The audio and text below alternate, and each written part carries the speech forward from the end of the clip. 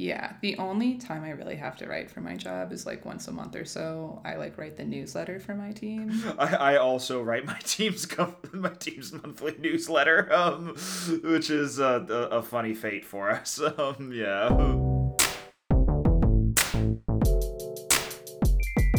All right. Welcome to Good Writing Podcast. I'm Ben. Welcome to Good Writing Podcast. I'm Emily. Hey, Emily. How's it going? How are you? You feel good? I've been really good. I've been really good. Ask me how writing's been. I'm ready. How's writing? How is it? It's been really good. Yes. That's finally. Dope. Nice. Oh man, finally. Yeah, I sent off. I just this morning finished first draft of a short story, and I immediately sent it off to that friend I mentioned who I'm doing a one-on-one workshop with. And I absolutely confess I finished the first draft and said, send it immediately. I don't have time to proofread this. So I am my own workshop worst nightmare, but I warned him and he knew what he was getting himself into. I would never expect anyone who turned anything in for workshop not proofed. I could give a shit. I never proofed anything in the MFA, man. Like, yeah. Ben, I know. Yeah. Ben, I saw those typos. Yeah, 100%. That's more for the audience's benefit, just to give them a taste of who I am as a person. So, someone they hate, potentially, but yeah. Okay, so I think I realized something about myself recently, which is while reading good writing does, like, make me think better about creative writing, the thing that actually gets me in the mindset to actually sit down and do my own creative writing is other people's earlier first drafts, like imperfect drafts is what gets, like, even if it's something that I'm like writing pretty unlike my own, like stuff that I would not write myself, it just gets me in the like problem solving creative writing brain, which I think that that's more so than the deadlines. I think that's why workshops were good for me as a creative writer, because they all, like, seeing other people's earlier drafts made me more creative about my own. Yeah, absolutely. Like, it's just nice to see something in process. Like, to watch something take shape, because it also, like, as someone else who is a writer, it lets you look at it in a way of kind of like, similar to how like a mechanic might look at the open hood of a car, like seeing aspects of it as they move and like are in progress. Absolutely. Like, yeah, and you can see like with your mechanic metaphor here, like I can see how it looks right when it looks right, but like you really learn by looking at it when it's not all running perfect smoothly yet. That's what I think, at least. Anyway, so that's me. I finally did it. I finally got another short story drafted. Beautiful. Bada bing, bada boom. What about you, Ben? How's writing? It's happening. It's actually happening. I went back during the last week. I was able to sit down with the story that I wrote that you read, the one about the woman that turns into the bird, and I've put, I think, what I'm going to tentatively call finishing touches on it, by which I mean I'll change it about 4 more times before sending it off, but I'm gonna start doing the readings that I'm gonna call the last time I read it for like the next 5 times I read it. Same season, I do that too. Yeah. And just get it together, make sure it's actually clean in terms of tenses, and do any last little bits of character growth, because like I said, like there was that one paragraph it was missing that I think would ground the reader and make them care about the character, or at least understand the character, and then I found the paragraph, so it's my boy. I'm happy about it. I'm actually excited. I have it penciled in to do more writing tomorrow, actually, so I should have time for it. So it's going well. Our ulterior motive with this podcast is finally paying off for us. It's making us right. Exactly. Like, because if I don't have, it's going to make me submit. Like, that's the thing it's really going to do. Like, yeah. That's big. Big. Yeah, the thing that I don't do, so. We should definitely do an episode on submitting and like keeping up morale when you're dealing with submitting to LitMax. When you're doing the closest thing that I can imagine to what World War I was like, you're submitting. Get out of here! Get out of here! It is awful, though. I will. Yeah. It is. It gave me trench foot. Okay, come on. All right. Mr. Mustard Gas Lung over here is going to submit his Bird Lady story soon.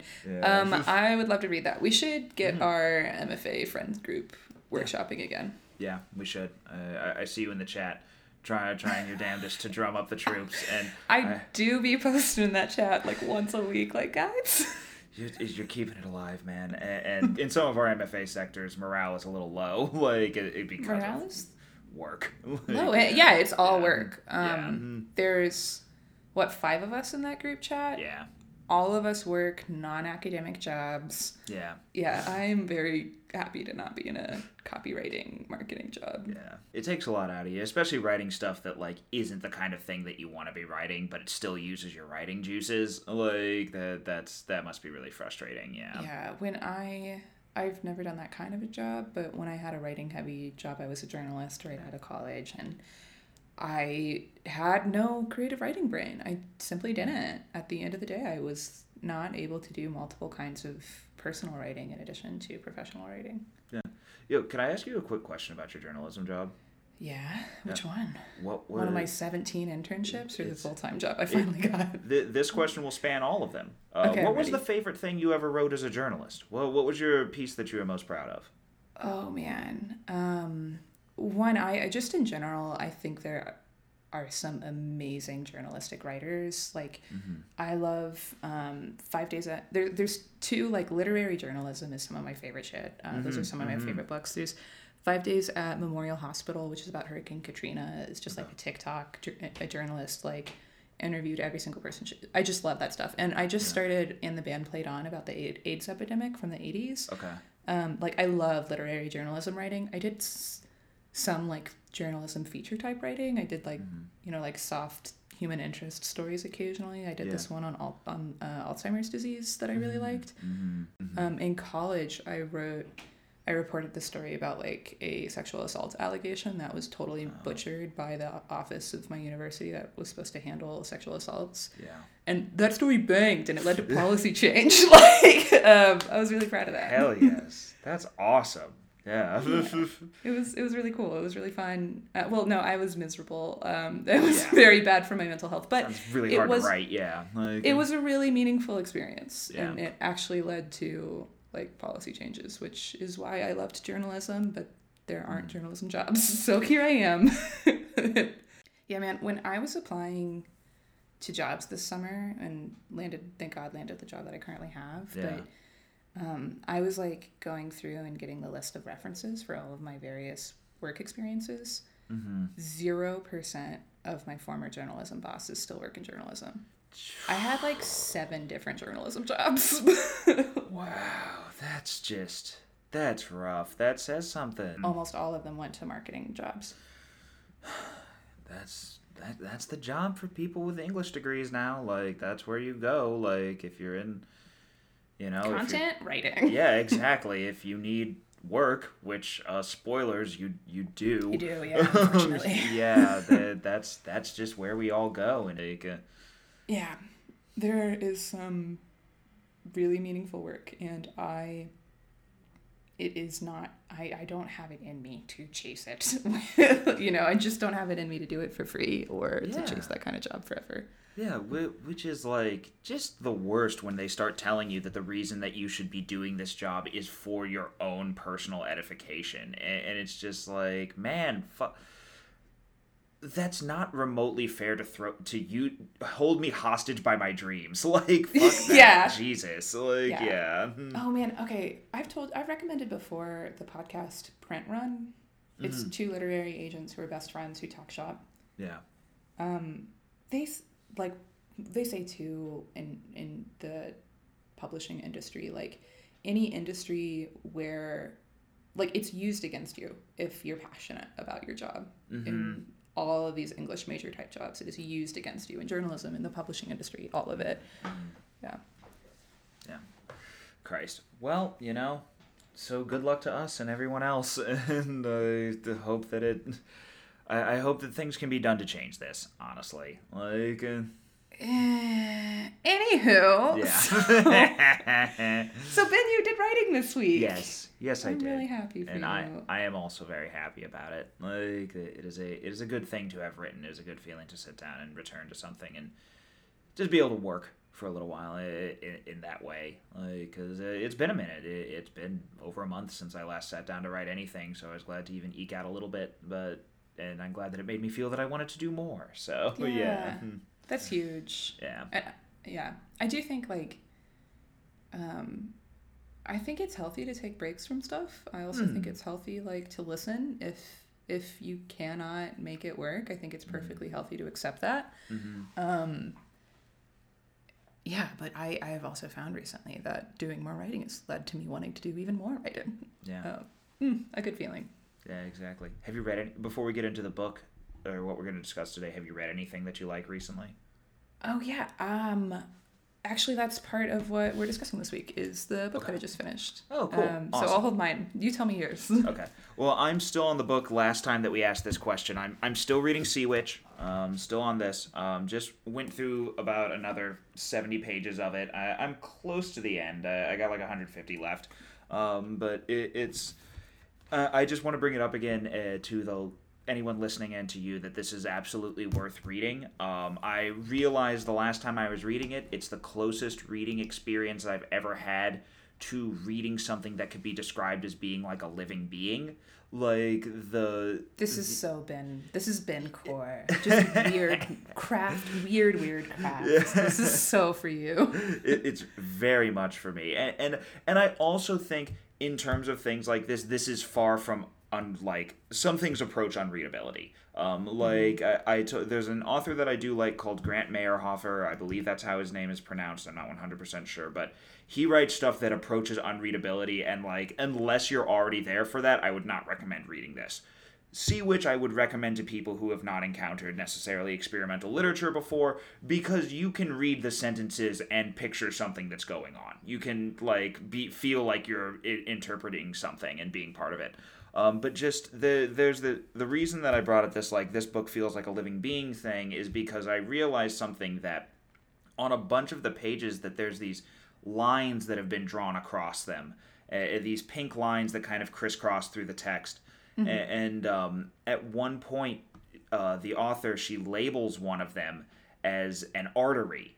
And I realized that it's actually acting as physical stitching that holds the book together as a organic object. It is this visual aspect. It's really cool. It's absolutely neat. And there's just shit like that, every page there's something else that's like that. It's so worth people's time to go out and read Sea Witch. And what I will say, the book itself, the physical edition, is very expensive. It's a $50 book. But what the publisher allows for, which is Inside the Castle, all of their ebooks, you can get an ebook version of every book they've ever made for $15. Just $15 flat rate for all of it, and all of the proceeds from that are still being donated to Black Lives Matter. So if you... the physical editions of these books are, I think, really worth something, but if you're unsure, I think that's a great entry point to find out if you want to try to get the physical copies of these books, because they're all perpetually in print. Nothing goes out of print because it's all printed on demand anyway, so you don't need to worry about stock running low either. So yeah. Cool.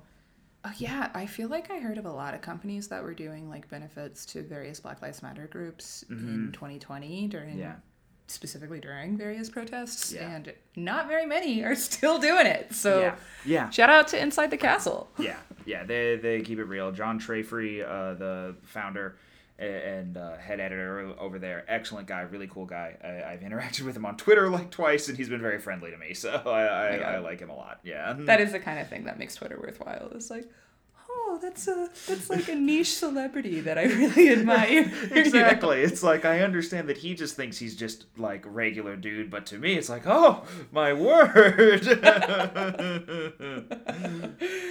That's so cute. I love that. Well, I finished a book this week. Yes. Have you heard of Akwaeke Emezi?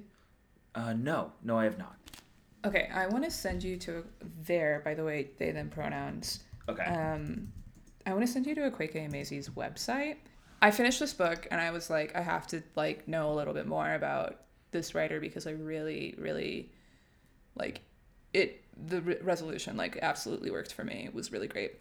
And then I started I looked up this writer and I was reading their bio and I was Motherfucker has 5 books coming out in 2 years. Wow. Jesus Christ. This is just hard to wrap my head around. And then as I was reading this biography, I was like, all 5 of these books are from a different publisher. Mm-hmm. What? Like, 2 of their books have already been auctioned as TV series. Wow.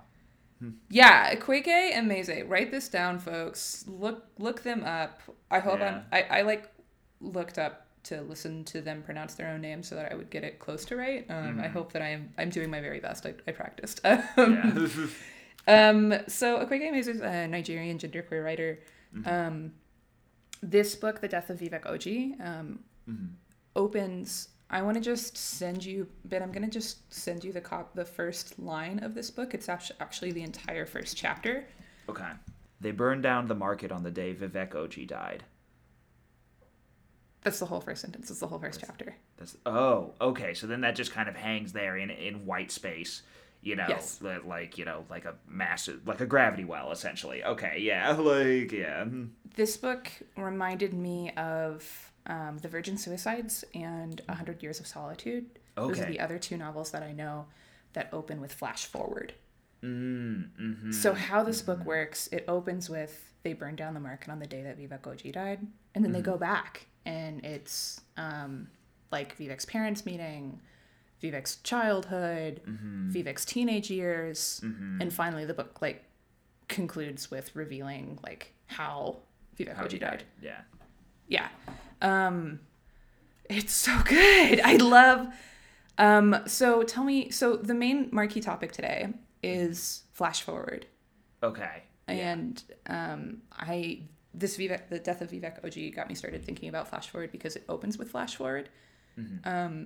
And we're going to compare this to that short story I had you read this week. Yes. Which mixes in flash forward throughout. Yeah. Ben, have you read, I know you haven't read this book, The Death of Vivek Oji. Have you read 100 Years of Solitude or The Virgin Suicides? I've read 100 Years of Solitude. Yeah. Yeah.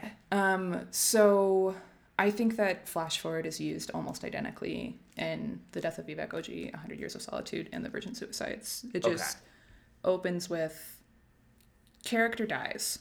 Let's go back. You know, character will die. Like, yeah. Okay. Yeah. So Ben, what did you think of flash forward in 100 Years of Solitude? How it opens with Colonel Aureliano Buendia. Here, I'm going to very quickly look that up just because it's been a few years since I've read this book. Many years later, as he faced the firing squad, Colonel Aureliano Buendia was to remember that distant afternoon when his father took him to discover ice. Yeah. Well, I mean, I think that moment for sure, like, and just the way that 100 Years of Solitude is structured as this giant multi-generational chronicle, it is probably, one of those, like, classically ground in as one of the best, like, structures that a novel has ever had. Like, I feel like you're gonna see that on a lot of lists, like, and I think it's excellently done. Like, I think that is one of those, beautiful things where it is just, like, it's one of my things that I really like about doing stuff like that, especially in novels, if I can go off on that for a second, is that I think that playfully, like, acknowledges a novel's finitude and the way that novels are fated, like, because they are just, like, finite objects. I think that doing stuff like that, it works really well with the form of the novel. Like if you are doing a novel, the fact that it has an ending is, like, known to the reader before they know anything else about the book, essentially, because they know, this has a beginning, middle, and end, because that's how stories work. So that active acknowledgement and that play with that expectation by telling them the ending, essentially, at the very beginning, and then, it's not this moment that's going to be the most important.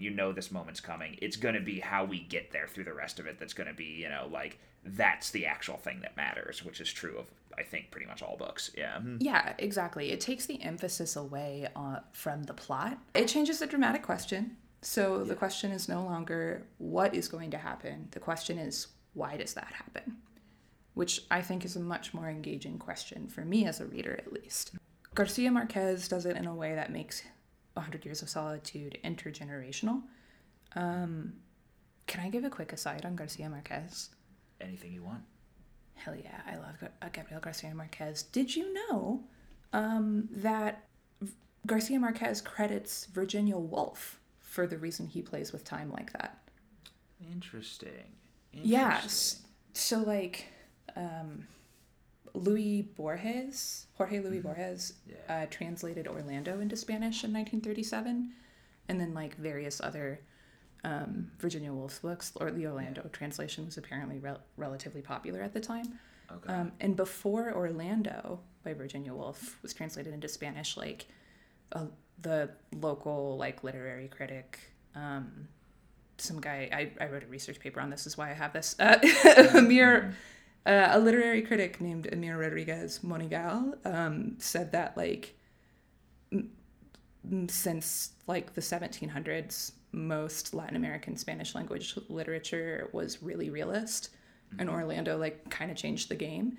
And Garcia Marquez said in an interview in 1950 that he would be a different author today if I had not read a certain sentence from Mrs. Dalloway by Virginia Woolf.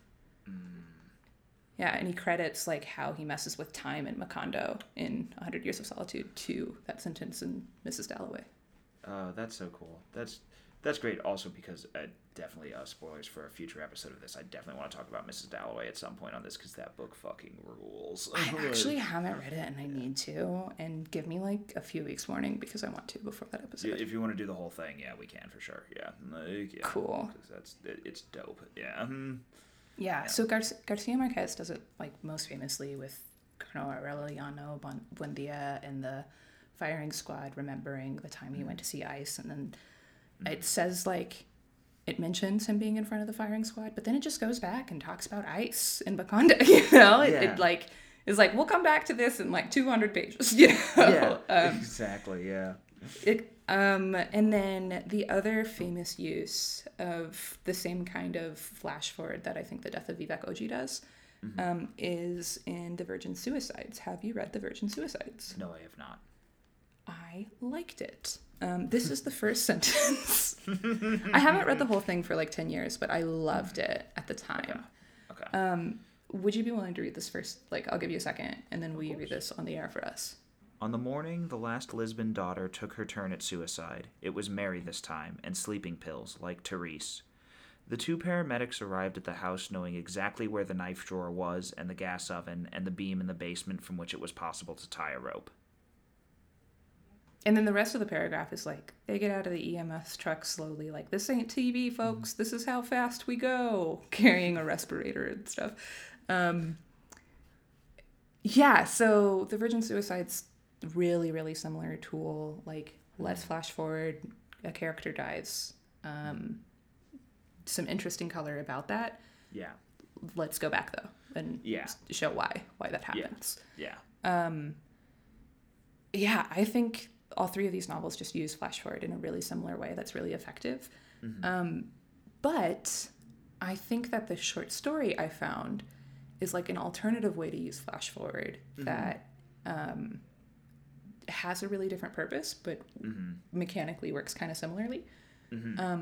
So these three novels we've been talking about, the first sentence in them is the flash forward, and then it might spend 200 pages, like, getting back to when that flash forward is present. This short story we're going to talk about starts in the present, the now of the story. These two teenage girls, mostly stays in the now of the story, but has a few breaks where it flashes forward to her as the protagonist, reflecting as an adult on why this moment is so important in her life. Yeah. Cool. So this is a short story I found in the Masters Review. Speaking of submitting to literary magazines, I was just researching stories that had won various Masters Review contests. The Masters Review is a literary magazine. I really like it. They specifically have a lot of contests for, like, emerging writers. And this short story won the January 2020, was announced in January 2020. It won the previous summer short story award. It is called Ghost Story. It's by a writer named Becca Anderson. I don't think Becca has any books out. This is the only thing written by Becca Anderson that I've been able to find online. Yeah. And I will link it in the show notes. So if anyone wants to, I don't know if people actually do this, but if people do actually do this, now's your chance to pause it and go read the short story. Mm-hmm. And it's worth reading. Definitely go check that out. Yeah, it's cool. Yeah, cool. So before I talk about like flash forward in this, Ben, what do you think of the short story? I liked it. I liked it a lot. There was I was the thing that I'll lead with is that I don't 100% understand the use of second person if you're going to give the second person a concrete character. Like, that might just be me when I'm reading things, but, like, maybe there's a better reason for that we can come to through this. Like, because the entire story is in second person, it's constantly referring to as you, but this you in question isn't you, the reader. It isn't you. Like, it's a character who's named in the story, like, who is essentially the narrator in large part. Like, yeah, let's have a detour on second person for a bit, actually, if that's okay. Yeah, absolutely. So I think second person sometimes works like this. Like, this is definitely something I've seen frequently. I think, honestly, I personally only like second person you if that you is still a really defined person. I don't think there's necessarily... I mean, I can make up one. I think that the story could have worked in the third person or the first person equally.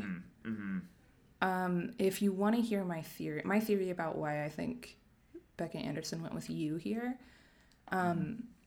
this, in my interpretation, is in part a story about being closeted. And I think you is a way for, like, an adult to kind of, like, psychologically confront what happened. Like, I think you is a way to, like, in your own head, I definitely think of this as the protagonist talking to herself. And That's how it you feels, is a way for her to, like, confront what happened, but make it feel like, make it feel like a story rather than, like, too, I don't know, too vulnerable of a memory. A little extra distance in my head, in my mind. That makes sense. Yeah, absolutely. Like, yeah. But yeah, let's go in on this a little bit further. Just on, if you want to keep on second person as well. Like, just thinking about the other thing that I think that it does for her a lot, it lets her deliver those, like, emotional gut punch sentences. When you can put a you on those, like, that's always going to hook the reader in tighter. Like, on those, whether, even though the you in this scenario is, like we said, I think that the you is both the narrator and like you said, talking to herself. I think that's a fair interpretation. Tell me which sentence you're thinking of when you say those gut punch sentences. They occur conveniently in the flash forwards because I think those are the biggest gut punch moments. Like, so good. And I can see why you wanted to bring this story in for those moments, especially because like I said, the whole story is good. I think it's well told. But those are the parts that really stood out. I'm looking for the one when she's talking about when she gets married in the future, like when you get married. That's the one that I remember. Yeah, hang on, I copied and pasted a lot of them. Yeah. This is the same boyfriend who you will marry one day. Yeah, there it is. Okay. Who when you tell it's lines like this one. Who when you tell him about having too many drinks one night and kissing someone else will smile when he says it's fine. It's fine. Girls don't count.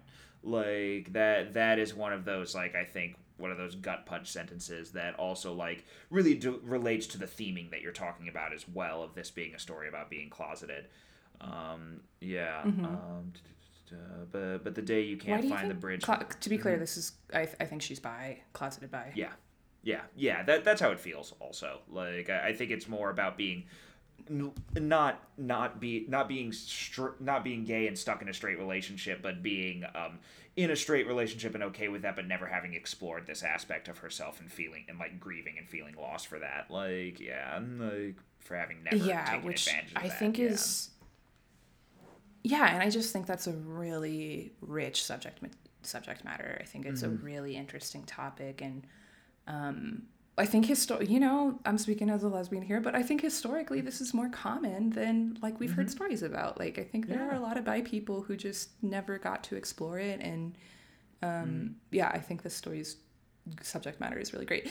But that sentence that you pointed out, you think it's more effective using you instead of if it had been I or she.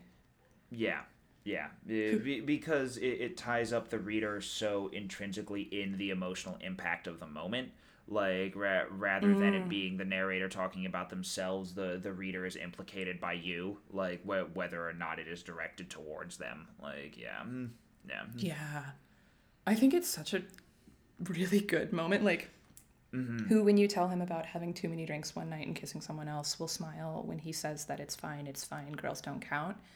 Like, she, like, worked herself up into confessing this hard thing, and then he, like, dismissed it and also offended her.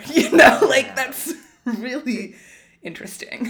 Yeah, it, like, doesn't even exist for him. Like it's not even, like, worthy of, like, emotional turmoil in his eyes. Like, he can't even understand it. Like, yeah, that part has a really big impact for sure. Like, yeah. And I also think it's more poignant because he, like, in other places seems like a good dude, seems like a good boyfriend. Yeah, it's like, it seems like they do like, he genuinely cares about her, and you can get that, and she cares about him, but there's this untied thread, this loose end still. Yeah, like, it's real good. I agree. I do think that is, I think using you in those kind of circumstances does make force the reader to empathize and picture themselves even more so. I think it can be overdone. I don't think it's overdone in the short story. Yeah, agreed. Yeah. Cool. Yeah, it's just really good.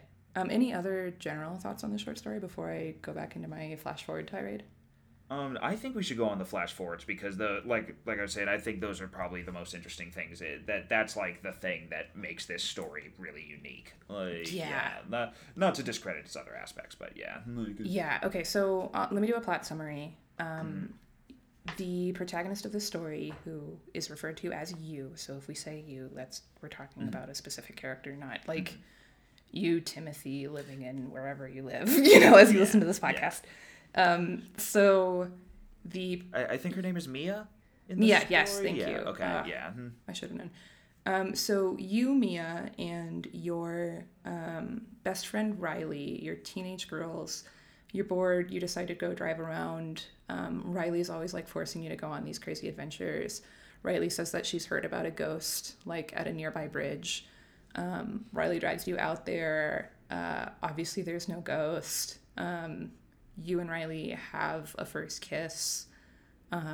Riley, like, even as a teenage girl, is saying, like, no, I've seen how you look at me. Like, you like me and I like you. And Mia, you won't own up to it, even though, like, obviously the description indicates you totally like Riley. And then you never talk to Riley again. You were best friends beforehand. Like, in one of the flash forwards, Riley tries to call you when her brother's been in a car accident, and you ignore her call and never talk to her.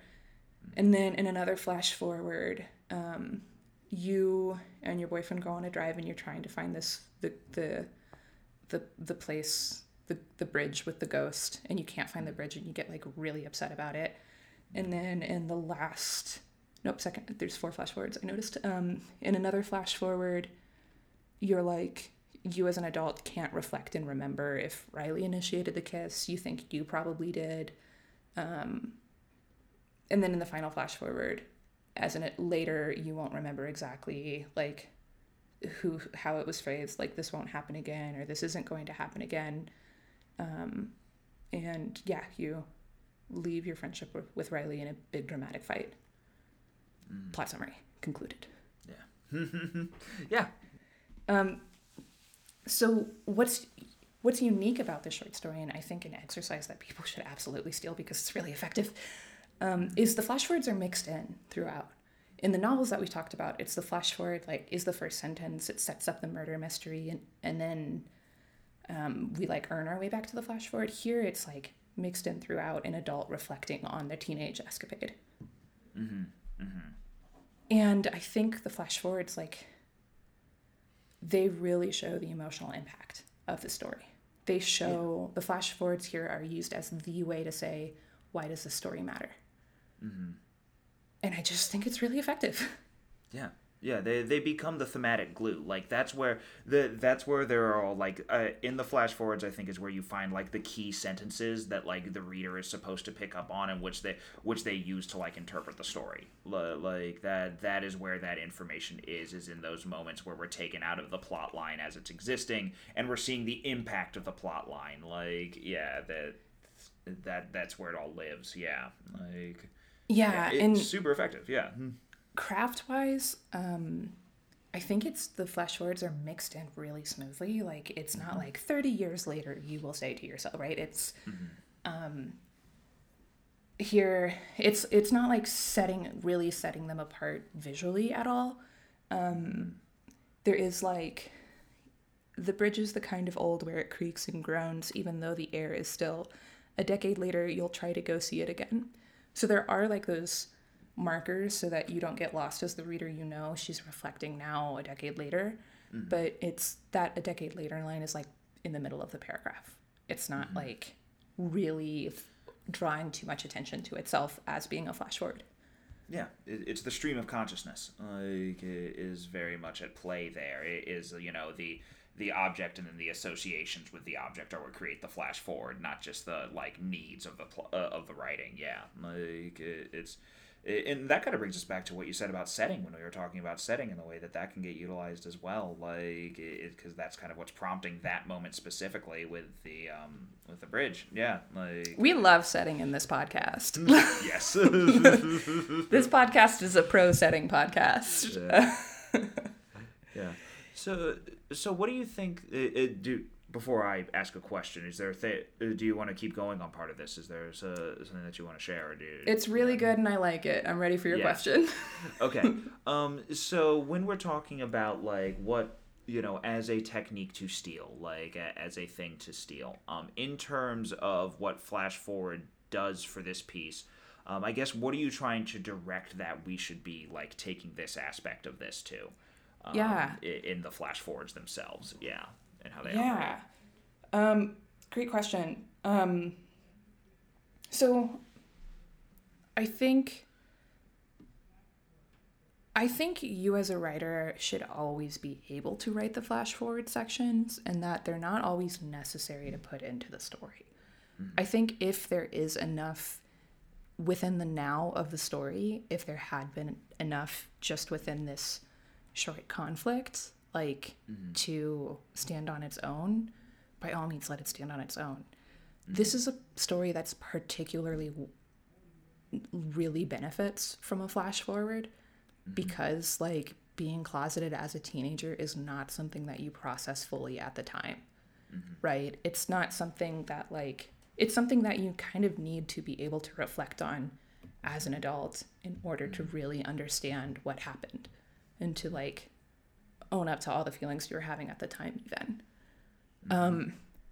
So for certain stories where it's like where the tool is helpful, I think like writing like if your story isn't quite clicking just in the now, take some time aside, write, okay, 10 years later, how does she feel differently about this, right?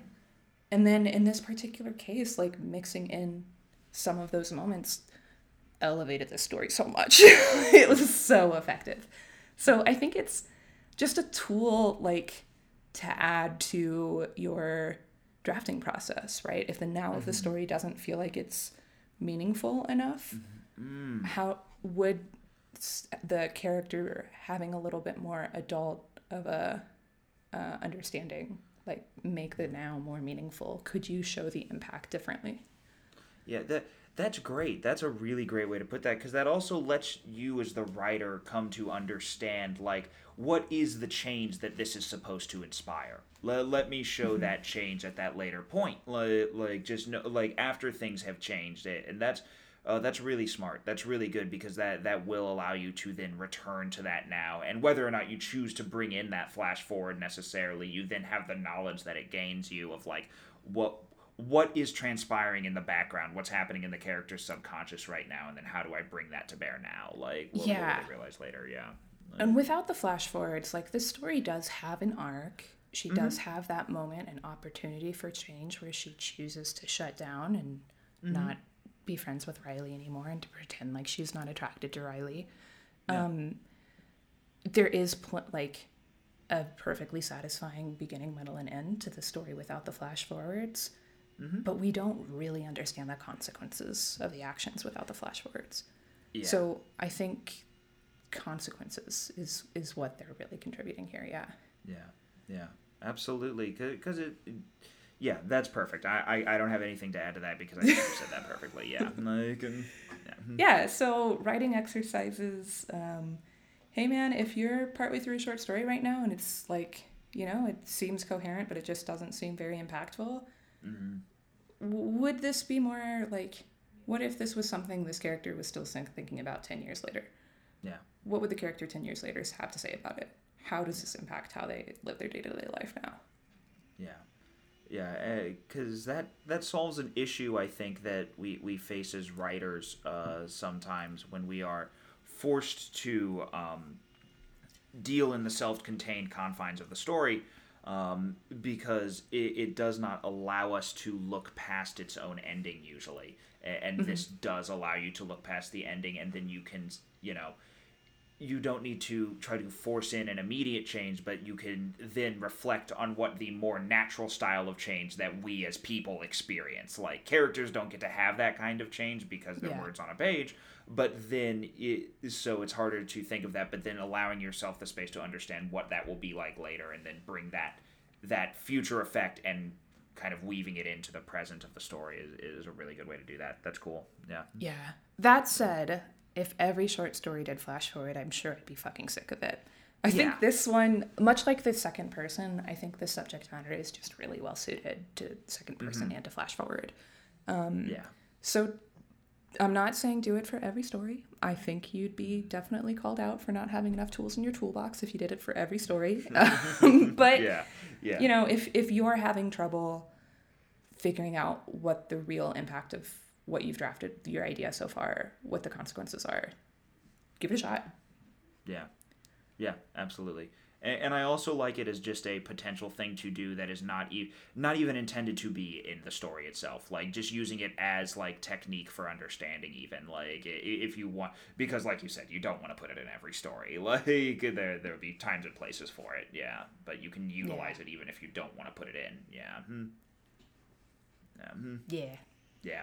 Yeah. Awesome. Oh, I should bring this back to the death of Vivek Oji in 100 Years of Solitude.